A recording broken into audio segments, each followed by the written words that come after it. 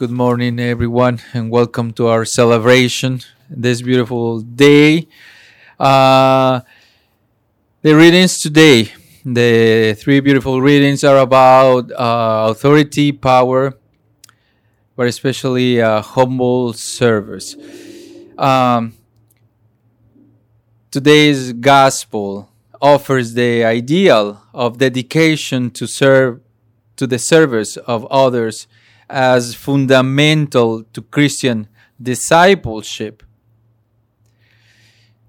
So James and John approached Jesus to give them the highest position in his new kingdom. Why they approached to Jesus and they asked this: grant that in your glory we may sit one at your right and the other at your left. How to understand this? According to the Middle Eastern custom, they sit on the right and left sides of the host were the places of honor granted to the host's closest friends and associates, or those who host wished particularly to recognize.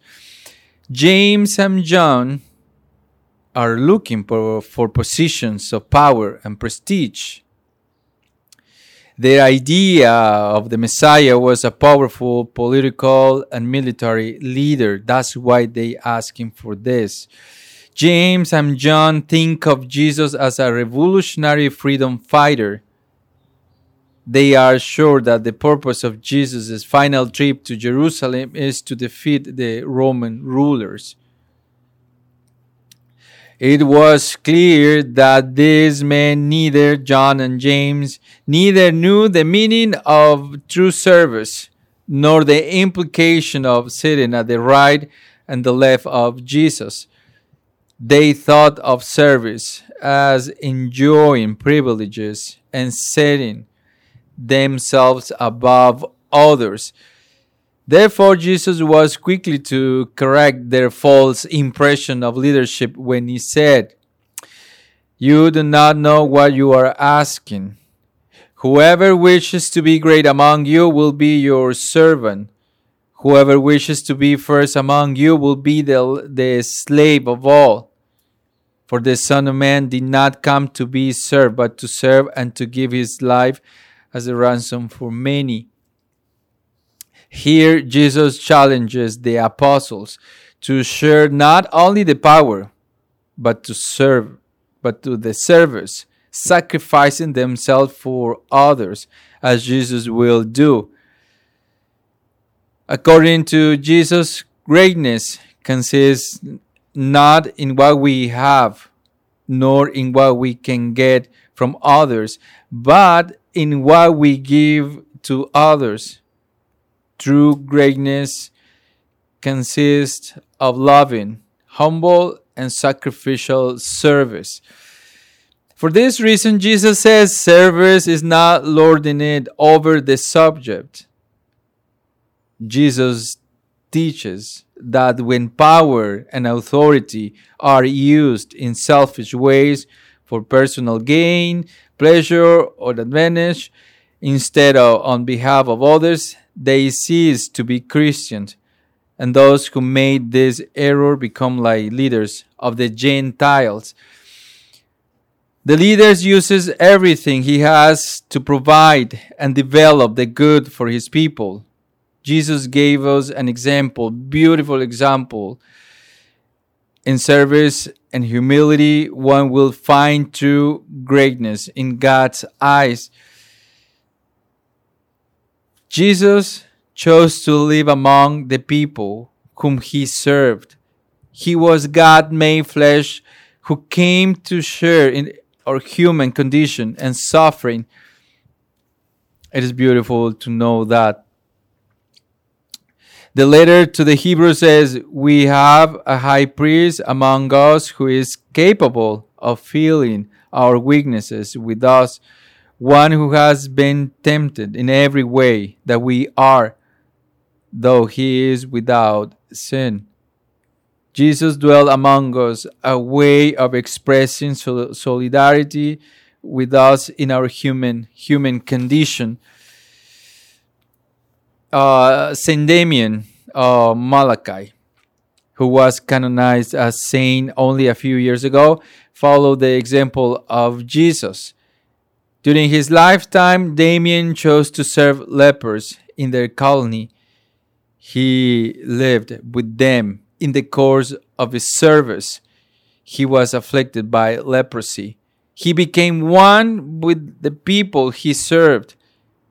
Damien's story is one of the greatest stories of service and solidarity in modern times. Also, I highly recommend his movie, Saint Damien of Malachi. You can find it on YouTube. It's a beautiful movie about service. Prophet Isaiah spoke about humble suffering servant who will bear the burdens of many, offer his life for many.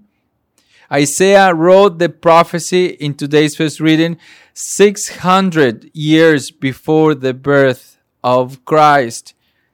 The characteristics of this suffering servant perfectly fit the life of Jesus.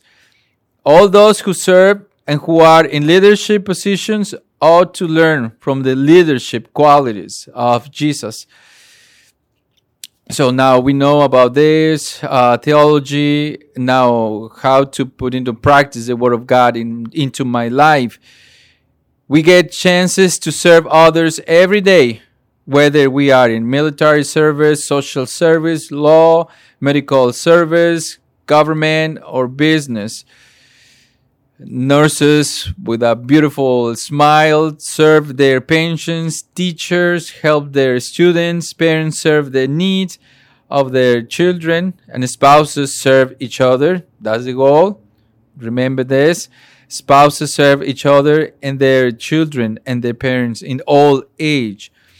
Therefore, my friends, the best place to put into practice humble service, the process of self-given service, should begin from our homes, families, and neighbors, and extend to our communities and others.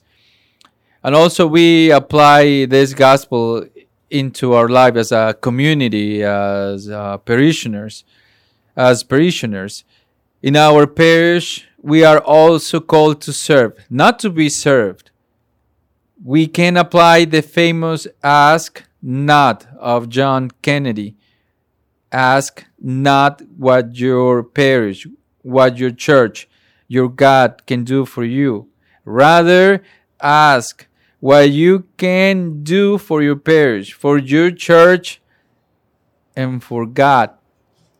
If we want to be leaders, we must learn to be available, accountable, and vulnerable. I conclude my homily with this. We really need good religious leaders who have a good relationship with God, who love their ministry. We need good religious leaders who have high emotional intelligence, to be compassionate, caring, calm, patient, understanding, who can lead us in our prayer, offering us on the altar, and who can draw us together as a sacrament. Think about your favorite leader or saint, and you will discover that these people are distinguished not so much by what they did, but by how they carried about their duties. Mother Teresa of Calcutta will say, it is not the work you make that matters, but the love you put into what you do. As we encounter the Lord today in the Holy Eucharist, let us remember to take those tiny, humble steps that would lead us to the glorious positions God has prepared for us. Lord Jesus, today by your grace, I will perform at least one concrete act of service without looking for recognition from anyone except yourself. Jesus, I trust in you.